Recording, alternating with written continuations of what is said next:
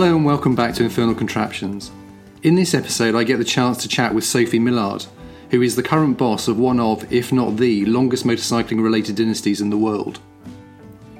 As usual, we ran out of time and there was so much more I wish I'd recorded, but please stay with us for an extra segment I decided to add after we supposedly wrap things up.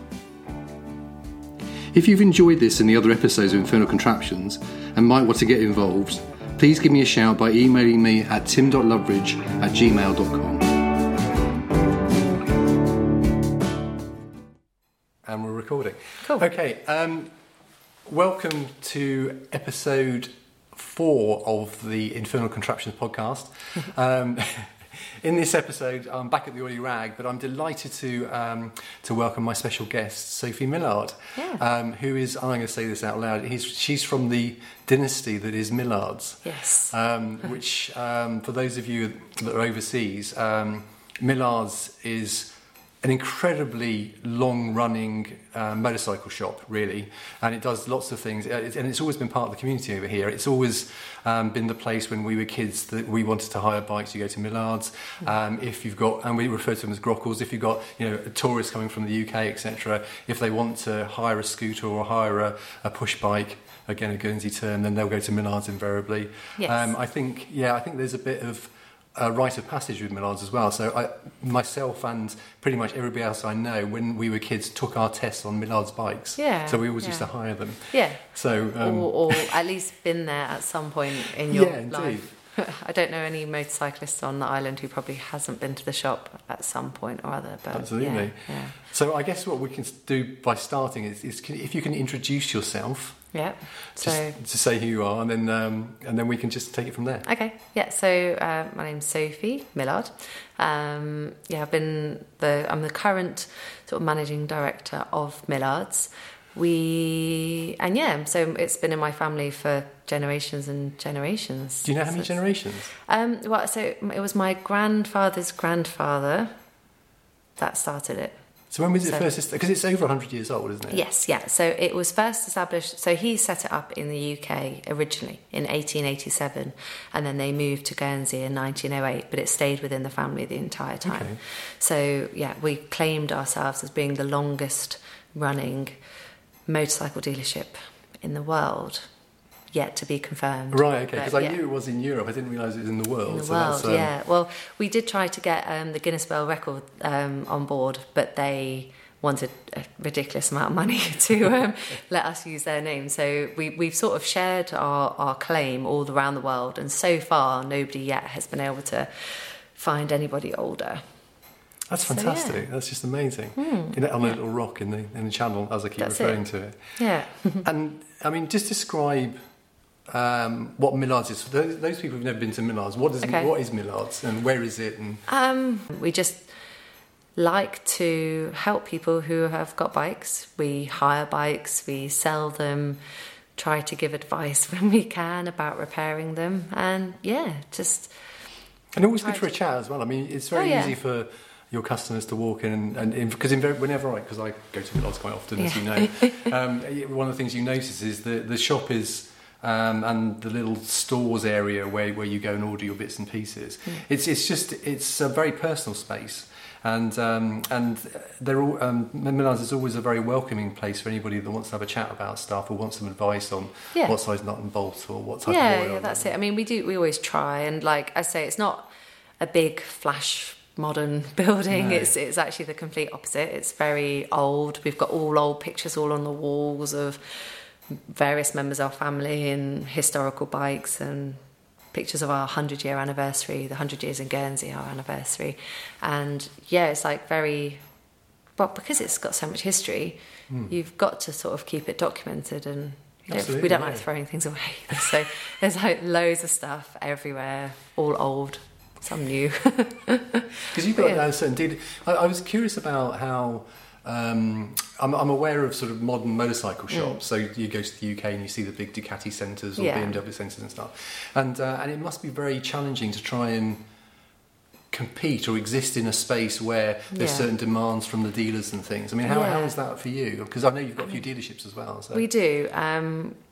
I mean, they do want you to have all their commercialized branding and all this sort of stuff. But I mean, it is important, I think, to try and sort of retain your own identity, because some of the really big corporate, like, they can be sort of quite uniform looking, especially like the Triumph agencies. I think they try to have them all with the same flooring and the same colour paint on the walls. But I mean, one, our building's old and we're restricted on space, and obviously the outside appearance has to look a certain way because of, states planning permissions and things like that. So, and a lot of the time they'll, tell us to do things and we just don't, because nobody comes to check, because we're in Guernsey and we can sort of do our own thing a little bit more. I think which is nice. Because you sell, I mean, I think of, I tend to associate Millards, and I guess it's my age, I tend to associate you with scooters, really. So the Vespa days and Lambretta days, is that... So we were,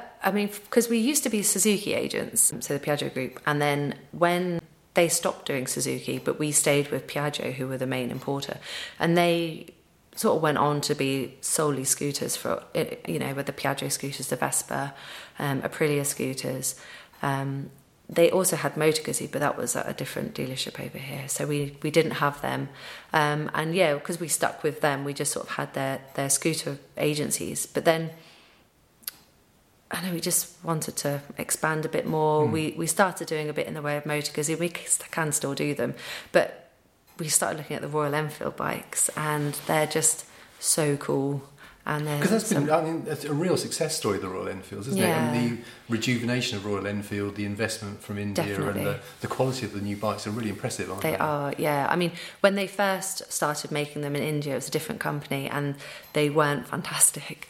But ever since this new company have sort of taken it on, the guy, he's got such a passion. Like, he's really eccentric and he's very wealthy, and he's put loads of money into making a brand. And they are, like, really, really good quality now. Like, they come out and they're really nicely finished. All the bikes are lovely. So, yeah, we're really pleased to have that. It feels like it's a real competitor for Triumph, really, I guess, in that niche, that genre of motorcycle. It is, yeah. But a lot more affordable. I think, I'd love to have a Triumph agency, but we just don't have the space, and it's a huge, an investment financially to set up they want you to have like a sole like dedicated to their sort of brand. So because your place is, I can't overemphasize it. It's like going back in time. So you walk in, and then the little stores there. So Mike sits at the desk, and you're invariably in the main area dealing with another customer, and then sometimes you get ushered through into the stores area if you're looking for a certain nut or bolt or funny bobbin. And then there's a little old staircase that goes up to the workshop upstairs where all your mechanics are working on the bikes. Yeah, and it's a very old workshop. Like, if you could imagine like a 70s workshop, like that is what it's like. There's and you've got that back alley access to it as well, haven't you? Which is just brilliant. Yeah, so you go upstairs to the workshop, which a lot of people get confused about, but you can access it from like behind the row of terraced houses. So I call it a rabbit warren, because it seems like you go upstairs here and go downstairs and turn around, and you eventually get to where you need to go, but it's a bit of a minefield. But it's all very old, big old wooden floors and holes in the roof and patched up with bits of corrugated plastic. It is, and it's really, really cool place to work, I think, anyway. Because that's what I want to come on to, is why you decide, because you're, I guess, the first woman boss of Millards, is that right? So, yes, not the first female employee, but because other wives of owners used to come in and help out and do bits, but I was the first I am the first director, female director, managing director. And have you always been into bikes? Has that always been one of your things, or is it? But when I was younger, probably not. But when I was 12, I really wanted a scooter when I was 14. And so my dad said, well, if you want a bike, you have to pay for it. So I went to the shop and I helped out, like cleaning bikes and doing bits. And he paid me a little bit of money every time. And then I saved up half for my first bike. And then my dad put the rest in, and I bought my first bike when I was 14. This is Tim? But Tim, my dad, And I mean, he's worked at Millards for ages. He's just sort of stepping back now to let me sort of take on. But I mean, he had like old bikes. I mean, we've all had bikes. He was more into music, I would say, when he was... Yeah, because he's quite well known locally as an accomplished musician, really, isn't he? So, yeah. So, but that was always fun and part-time music. Yeah. And the Millards was his more sort of day-to-day working. But yeah, I mean, for me, I think like as I've worked there, I've become more passionate about bikes. Yeah. Because the more you sort of... You find out so much more, like you learn more about them and like old bikes and new bikes and how the technology has changed to get to where we are today. But it's interesting. I love learning about how things got to where they are and how things work. Because somebody once told me that Millards made an engine, a motorcycle engine. Yes. Yeah. Tell me about that. When did that happen, and what were you up to? That was when they were in the UK. We made a bike. It was called the Pacer, the Millards Pacer, and it was essentially a bicycle with a motor on it. And I mean, we're desperate to find one. So if anybody knows where there's one in the world, we want one. How many are manufactured? Do you know? I don't, but I know a lot of them broke because you had to hand pump the oil as you were going. So you had to hand pump the oil into the motor because they didn't have an oil pump or anything. So you had to hand pump the oil, and a lot of them invariably seized. And that's why then I think Thomas Millard, who has made them and running the company then, he had to give people their money back. And that's when they ended up just saying like, okay, and they moved to Guernsey. Oh, I see. Okay, so they're all linked together. That story is all linked to coming to Guernsey. Yes, so came to Guernsey, and he had to set up Millards in his wife's name, right? Kathleen Millard, and Guernsey Gas still invoice us as K Millard, Millard and Co Limited. Yeah, which is really cool. I always wondered why, and my dad told me. I was like, that's fabulous. So so she's a female that was involved. But more as a, legal side, I guess. It was in her name and stuff. So, yeah, it's been a long history. Yeah, because I guess I've known, at least 3 generations of Millard since I've been around, bobbing to the shop. Yeah, so before me, it was my dad. And he was the only sort of one of his generation that worked there. How many brothers and sisters did he have then? He's got 2 sisters. Okay. They found jobs like in different industries. I mean, my auntie, one of my aunties, she's an engineer, so still in that set, but a structural engineer. And then my other auntie, she works in law. Right. And then, so my grandfather, he was one of 3. None of them actually worked at Millards. It was their cousins that were in Millards. And then both of so that was his Lesnar and John, were their cousins, and they were the ones that were running Millards before my dad took over. And then Lesnar and John's dad and my grandfather's dad, they were brothers. Right. And they ran Millards together. So that was Theo and Clinton. And it was their dad who set it up. So kind of like a tree that branches out, but yeah. And came back together again. Yeah, and so now it's me. And I was going to be working with my brother, Clinton, but he moved to the UK. It's good because I've met him. Yeah. He used to work in the shop occasionally, didn't he? Yeah. So I didn't know he'd gone to the UK. Okay. Yes, yeah. So he moved to the UK. And to do with bikes or? No, a girl. Oh, okay. I think, well, they both decided there's just more for them there, so yeah. But no, I much prefer to live in Guernsey. And tell me about, so lots of history there. Yeah. But I'm also, I guess, curious about the future. I mean, what's your ambitions for the place? Do you want to keep it? Do you want to retain the tradition with it, or do you want to expand in different areas, or what do you want? You're the one with the vision now. It's your... Yeah, that's it. I mean, it would be sacrilege to get rid of the history, I think. I agree. It's and you couldn't...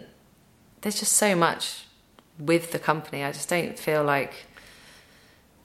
You have to keep that identity and what people remember you for, I always want to help, like, when people come in and they're like, oh, I just need, like, a bolt like this, and you're like, oh, okay, and you go and get it for them. And I like that part of the business, and I like being able to help people, even if it's something small. But then, looking forward, I guess, it's just sort of trying to keep up with technologies as they come along, like with like electric and stuff like that, because that is what demand will move towards, Yeah, I guess. I was going to touch on because Piaggio are playing around electric quite a lot, Yeah, aren't they? So it's, they've got a scooter that's coming out soon. So we'll probably get involved with that as well. But I don't think it'll, I mean, I say this, but, you know, I don't think it'll ever take over from petrol vehicles, especially motorbikes, because part of the fun of a motorbike is the engine and the sound and the, you know, the character of it.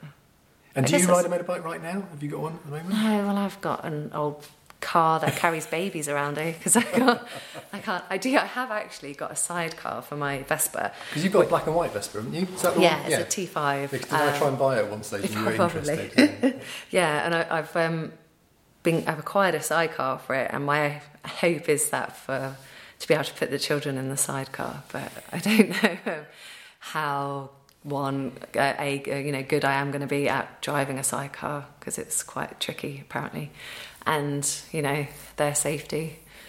We should really think about that, I guess. Well, because apparently I was reading about, there was a blogger that was talking about Watsonian, the sidecar manufacturer. Oh yeah. And he was saying that apparently the managing director of Watsonian won't let you out of the car park unless he's tested that it's safe for you to do so. To drive it, yeah. Because they're so dangerous until you get used to them. Yeah, because I know Dave, one of the mechanics on my bike, he's quite good at riding sidecars, riding with a sidecar. I don't know. Yeah, but he was like sort of trying to explain to me, and it's like, if you've got the sidecar on your left, when you turn left, you would think that it would push the sidecar down, but it actually lifts the sidecar up, so you have to try and drive into it. And I know, I was like, when he was trying to explain to me, I was like, that sounds terrifying, but I'm willing to give it a go anyway. Yeah, I think you get used to it.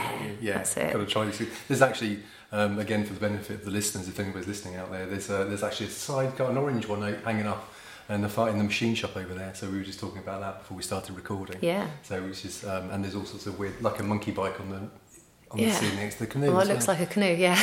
Yeah, no, it is. I mean, Phil talks about it in one of the previous episodes. Is that was from the war? Oh wow! From the occupation. So it's, that's very cool. Got a bit of history to it as well. Yes. Yeah, well, that's it. I mean, we've got lots of old things in our shop. We've got like. Tell me about the old things. Come on. Tell me about the old things. We've got. What goodness have you got in there that we, us lovers of the oily rag, would be interested in? Well, we've got it's my dad's old motorbike. It's just a Suzuki GT185 with its drum brakes. That's his bike that he first bought when he was 16. Because Martin, I was chatting to Martin, another episode of this, who's got we were talking about the 185, and he's got the 250, the 380, the 550, and the 750. Yeah. So. Yes, yeah. I think I've seen his bikes actually. But yeah, so my dad's is the 185, and so that's up on top of the office. Yeah. And then we've got pre-war bicycles and wooden wheels, tills, typewriters, cash registers, and a 1910 Coventry Eagle. But it's registered as a 1920 because that's when they started registering bikes in Guernsey. Was there no registration at all before that then? No, well, there might have been like something more handwritten. They didn't care, did they, really? No, there probably weren't that many on the roads that warranted. I don't know, but yeah. So it is a 1910, but it's registered as a 1920. Do you know where it came from? Was it first registered in Guernsey, or did it come? I don't know. Okay. Because the logbook doesn't go back that far. Because there's other on top of the office. Yeah. There's other bits of memorabilia there, isn't there? Yes, yeah. We've got old like signs and motors. We've got like 3 spare motors for our Coventry Eagle. We've got just in case. Yeah, old like Castrol tins, old everything. Yeah. When was the last time your dad raised GT 185? Does it still go? Yeah. We drove it down to one of the bike nights a couple of years ago. But yeah, because it's drum braked, it's only after you've been riding with a disc brake bike for so long, then you start riding something with drum brakes, and it's like, whoa, this doesn't stop very well. And we were going down St Julian's Avenue. It's like putting his feet on the floor as he's trying to brake.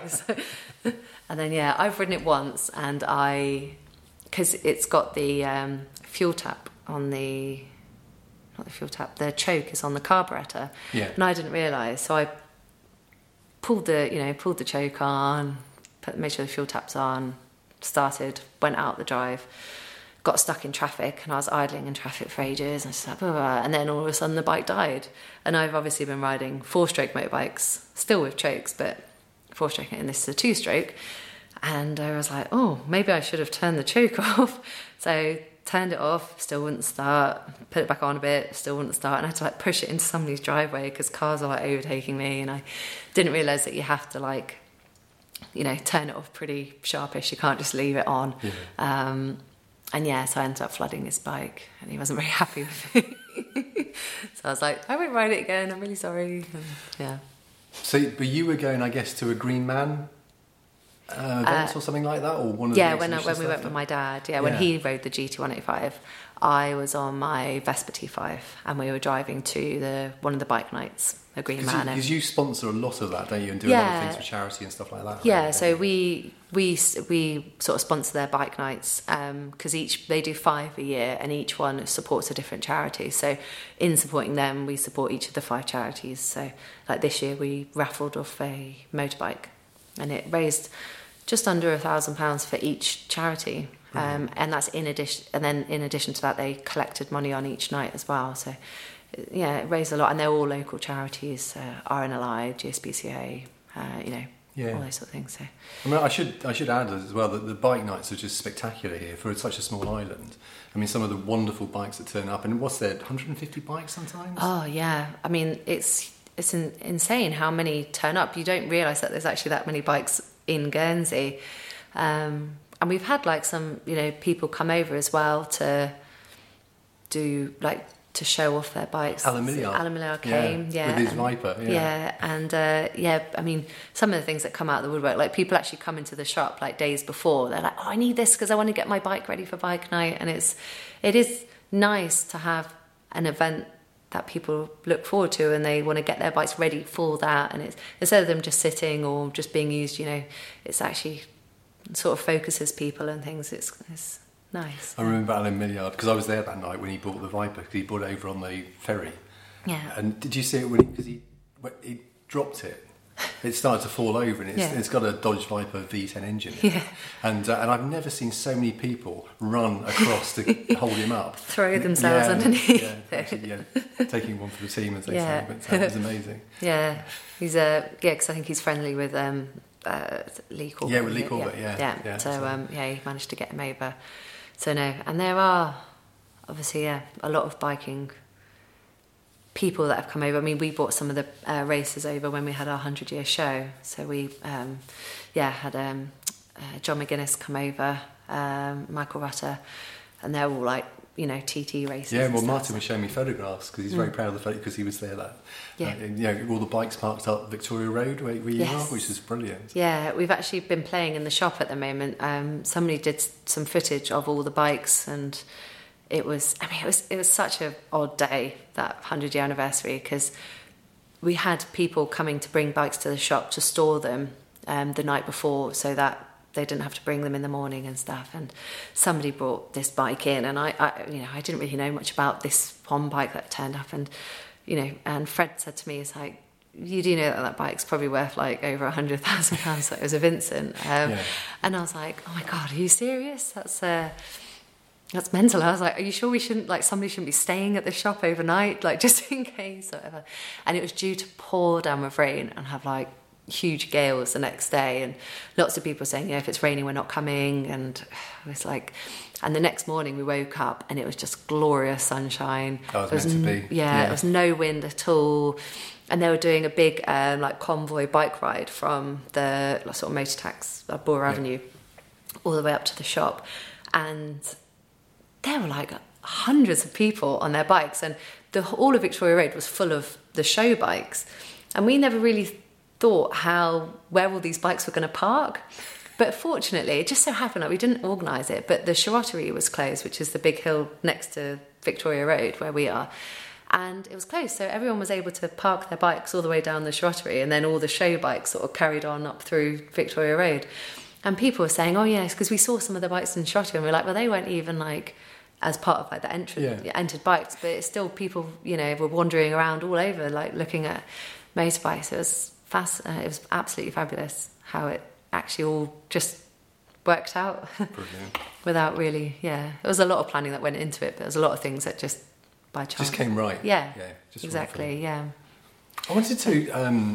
I also wanted to talk to you. I think because I touched on it about the fact that I rented the Suzuki RN 250 for take my test, and it's now parked in one of the garages down from me. It's, all these bikes are things of legend really in Guernsey, but.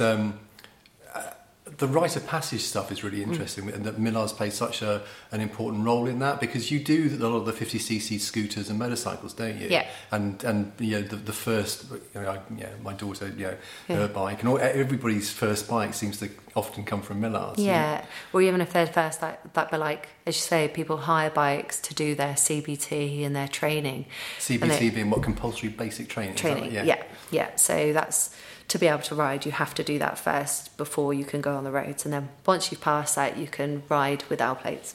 But it's different in Guernsey to the UK, isn't it? It is, yeah. They still do have CBT there, but there's a bit more sort of licence progression, whereas over here you can go straight on to do your full A licence. You don't have to have had previous licences. So sometimes the first time that people ride a bike could be the 250 that they hire from me, and then after they finish their CBT, they can stick L plates on a Hayabusa or something and drive around. Yeah. But I mean, it's Guernsey, so the idea is that you're only driving 35 miles an hour, and you can't obviously ride on motorways and take it away at that time. So yeah, it takes a bit of practice, doesn't it? When the first time I took a bike away, it was such a different experience from I still haven't actually ridden a bike abroad. Have you not? No. Oh, I in used to do Guernsey, that. yeah. Go to France, chat to Martin about it. Go to France first. It's a lovely place to ride a bike. I would just I need to wait until my children are older. How old are your kids? I've got a 2-year-old and a 3-year-old. So, yeah, when they're 14, they can have their own bikes. Then I can, because we've got this new Royal Enfield Meteor in yellow in the shop at the moment, and I really want it. And I'm like, how can I strap my children on? Can't leave them at home. How are we going to make this work? But no. There's got to be a sidecar for that, though, surely. Yeah.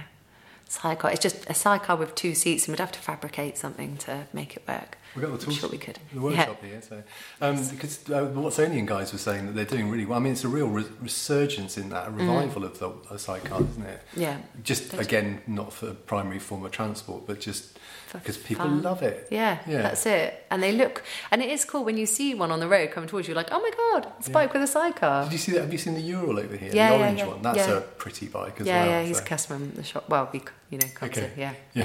Yeah. He's a really nice chap. He bought that. He got his sidecar from Watsonian. Oh, did he? Yeah. Okay. Yeah. Right.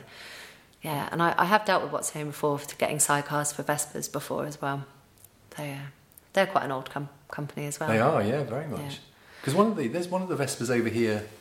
I think I might. I'm trying to remember. Mark Legale, I think might. Mark Legale. Yeah, because he had. Was it the one that used to be the Telecoms scooter, which was kind of cool. But I didn't. He's had quite a few sidecars. So he had one on his T5, and then he had one on a Vespa GTS 300, so the automatic. Okay. Yeah. And then he's had another one as well, but it was the wrong side. That's the one that he's given to me to see if I can do something with it. Right. Because it's the wrong side, so it'll be the sidecar on the right-hand side. Yeah. Whereas really you need to have European it on the version, you need to have it on the left, so your passenger is on the inside. Safe. Yeah, safe. Yeah. So yeah. And do you sort of get involved in things like the Gentleman's Ride that they do every year? I don't. As Millards, we don't really. Right. I mean, I think like some of the guys actually ride on it, but we don't sort of, because it's a charity thing, isn't it? Yeah, don't dress up in tweed or anything like that. No, I don't. Because that was quite. We had problems obviously with the COVID situation, but certainly I enjoy the whole dressing up and looking smart and getting out on your bike was good fun. There was a good turnout for that as well. So.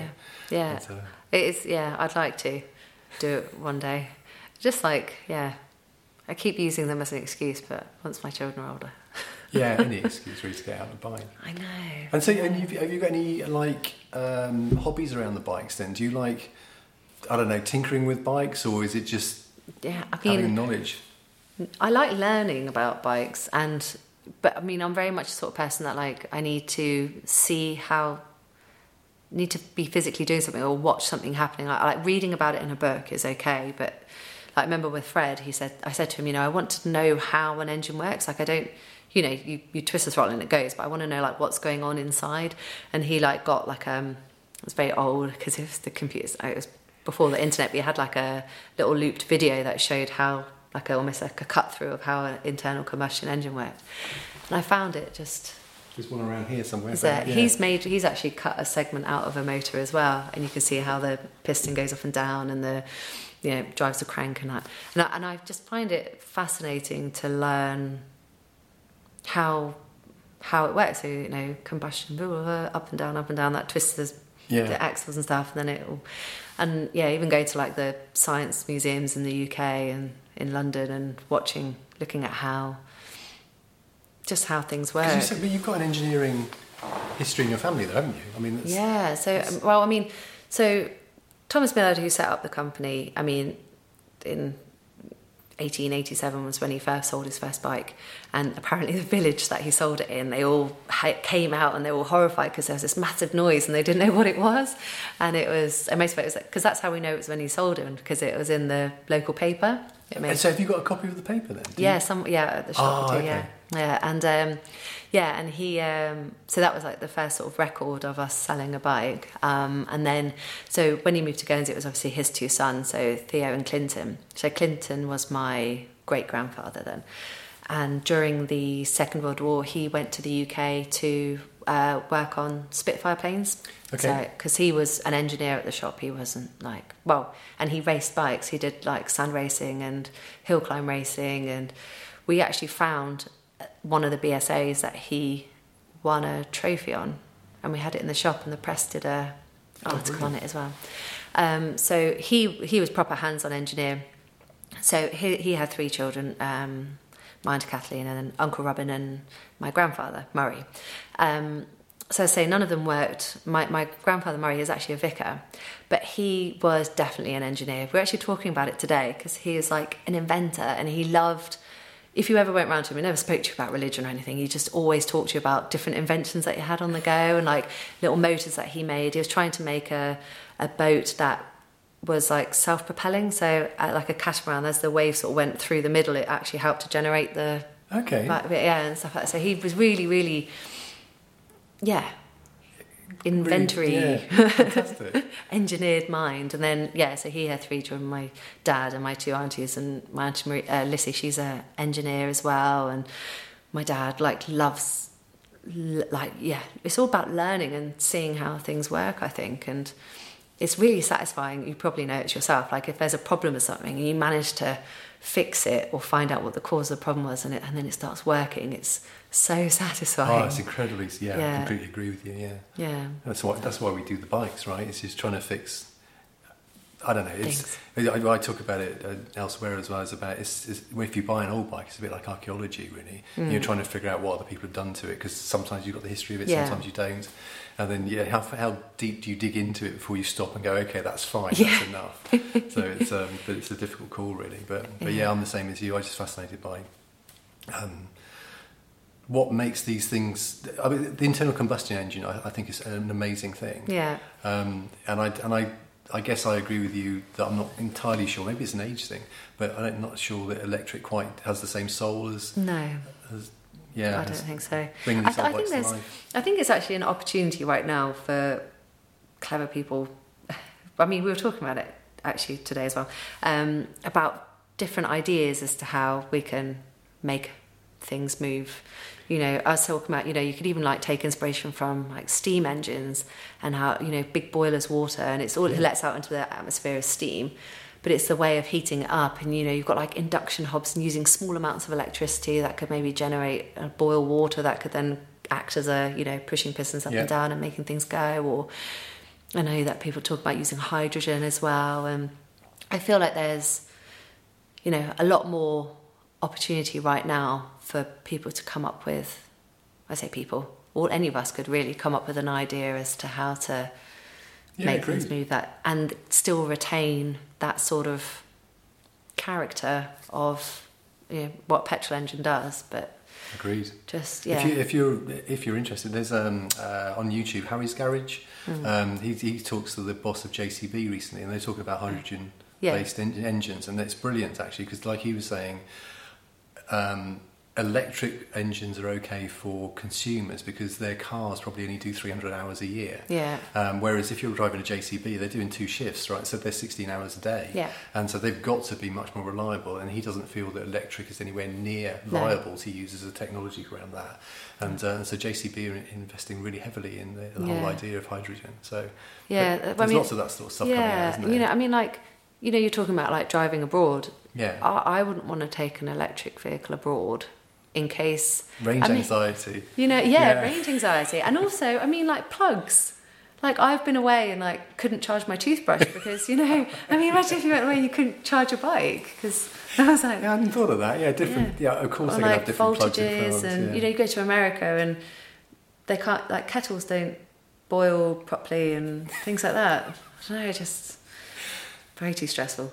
Yeah, I think people have been trying to. There's been quite a lot of attempts to, use electric vehicles over distance, and like you said, it's compatibility with plugs and stuff. It's a long way to go, really, and the battery technology is very different as well. It is, yeah. We'll have to wait and see. I mean, because it's all very well for Ewan McGregor and Charlie Boorman to have. Wow, they had their stations built for them, didn't they? Yeah, all the way down America. They have like convoys following them. Yeah. You know, I mean, I've got like reps who travel the UK on motorbikes, and you know they could do several hundred miles a day, and if you have to stop and refuel, it's 10-15 minutes. If you can't just stop and charge your bike up, it's not it's feasible. Coming though. It's coming. It's getting better. It is. What's that? 40 minutes for a 80% charge type stuff they're talking about. So we'll have to wait and see. That's not too bad. I suppose you could do it whilst you're having your lunch. I think if you timed it and managed it properly, you know, it would be... I think petrol is just so much more convenient, isn't it? It is, yeah. Yeah, it's... But it's also... Electric's kind of convenient for Guernsey, though, given we are such a good example of the urban cycle, aren't we? Yes, is that, we're stop-starting all the time, and that's what an electric engine really enjoys. Yeah. And so I can see a future over here, people buying in, but I can't ever see people equally moving away from the combustion engines, just because people love their bikes and their cars over here. Well, that's it. I mean, we've got bikes in Guernsey that are, like, well over, 100 years old, and... You're not going to give that up. The old flat tankers and stuff. Yeah, brilliant. You know, it's just, why would you give that up? They're so much fun. They're problematic as well. So you see all the oil drip trays underneath everything. Yeah, like we've been walking around today looking at them. But that, again, that's part of the charm of the whole thing, though, is making sure that, that you catch the oil and, you keep the damn things going. But I'm determined to, my old BMW, I'm determined to make that oil tight. That's kind of my ambition in life, is to do that. So, so it's working. It's because these bikes were made, like the machinery that they have nowadays to make the cylinders and the casings. I mean, it's perfect, isn't it? It is, yeah. But whereas when they were made, back then, I mean, by hand, some parts probably. Well, 'cause no two parts fit together. No. I mean, because each bike was made as a unique thing, wasn't it? Yeah, so very difficult. Yeah, it wasn't like just... Not mass production type stuff. Yeah. So, that's why they don't... And, metal expands and contracts as well, and then you're never going to get it perfect. Listen, it's been an absolute joy. So, thank you so much for agreeing to do this. Okay, that's okay. I think we are at 38 minutes. There you go. Yeah. So we've overrun slightly, but I hope people have enjoyed this, and hopefully it's been great to have a chat with you. Thank you very much. I've Sophie. loved it. Thank you. Cheers. Cool. Bye. Okay. So we're back for just a little bit more of the recording. Yeah. Just because we were talking about thinking about women who are running motorcycle-orientated businesses. And I asked Sophie whether she could think of another one. She did. So over to Sophie. So obviously my first thought would be, I'm one. But then in the UK there is a company called Robinsons, and they're a Suzuki dealership there, and they normally, if we need Suzuki parts, we'd actually go to them for Suzuki parts. And there's a woman there called Michelle, and she is like wealth of knowledge along Suzuki's. Like, honestly, sometimes she says, because I've spoken to her before, and she says, people phone up and they're like, oh, can I speak to somebody else? And any person that she then puts, the customer onto, they then have to ultimately refer back to Michelle, because she's actually the one with the knowledge there. And it's fascinating because I remember when I first met her, I was like, oh, Michelle. Most people just think, oh, you're in accounts. Or you're like the because I wanted to talk to you about this misogyny thing, didn't I? We kind of preempt that a little bit, because it's, I guess, because I'm embarrassed to say I've done it. Yeah. Because I can remember ringing you and asking to speak to Mike because I was asking for a technical thing. Yeah. Don't be so patronising, you git. And I asked Sophie, and Sophie knew the answer better than anybody else in the shop anyway. And, not always better than everybody else, but I can sometimes help. Yeah. And but it's a curious thing that, and my daughter, so grown-up daughter, and she says she's very conscious that when she goes in to buy a new car, often the salesman won't want to speak to a woman. They want to speak to their other half, you know, which is incredibly rude, really. Yeah. And I just want to know whether you've experienced any of that and how you dealt with it. You do, to an extent. I mean, like, the people that I work with have never been that way towards me because I've been working there for so long and from so young. I think the only sort of issue I probably had was maybe like an age thing, because obviously they've been working there for longer than I have, and you're coming up through, and it's you need to, there's a really sort of fine balance to sort of play, because they're a lot older than you and you like respect them and they've got so much like knowledge as well. But I mean, it's with customers, I do get it every now and then. You answer the phone and people say, oh yeah, can I speak to somebody? I'll be like, oh, you can actually talk to me if you want to. Or sometimes they'll be like, oh no, I'm just going to wait for the man over there. You're like, okay, wait away. And then they want to know, like, get a spark plug or something. But no, I mean, a lot of it is just from work. I mean, I started working when I was 12 and I'm 33 now, so that's like 21 years. Yeah. Been working there. So it's not like I've never sat down and been taught anything. But I remember when I first worked in the stores, because I wanted to open the shop on Thursdays. Okay. And Fred always had Thursdays off, so I was like, well, can I work in the stores? And he was like, yeah. And that was about as much training as I got in the stores. He said, that's the spark plug book, that's the battery book, and that's the oil filter book. Oh, and the brake pad book. Okay. And that was it, really. Because you still close on Thursday, don't you? We do now, yeah. So, because that was when it was me, my dad and my brother all working together with Fred in the stores.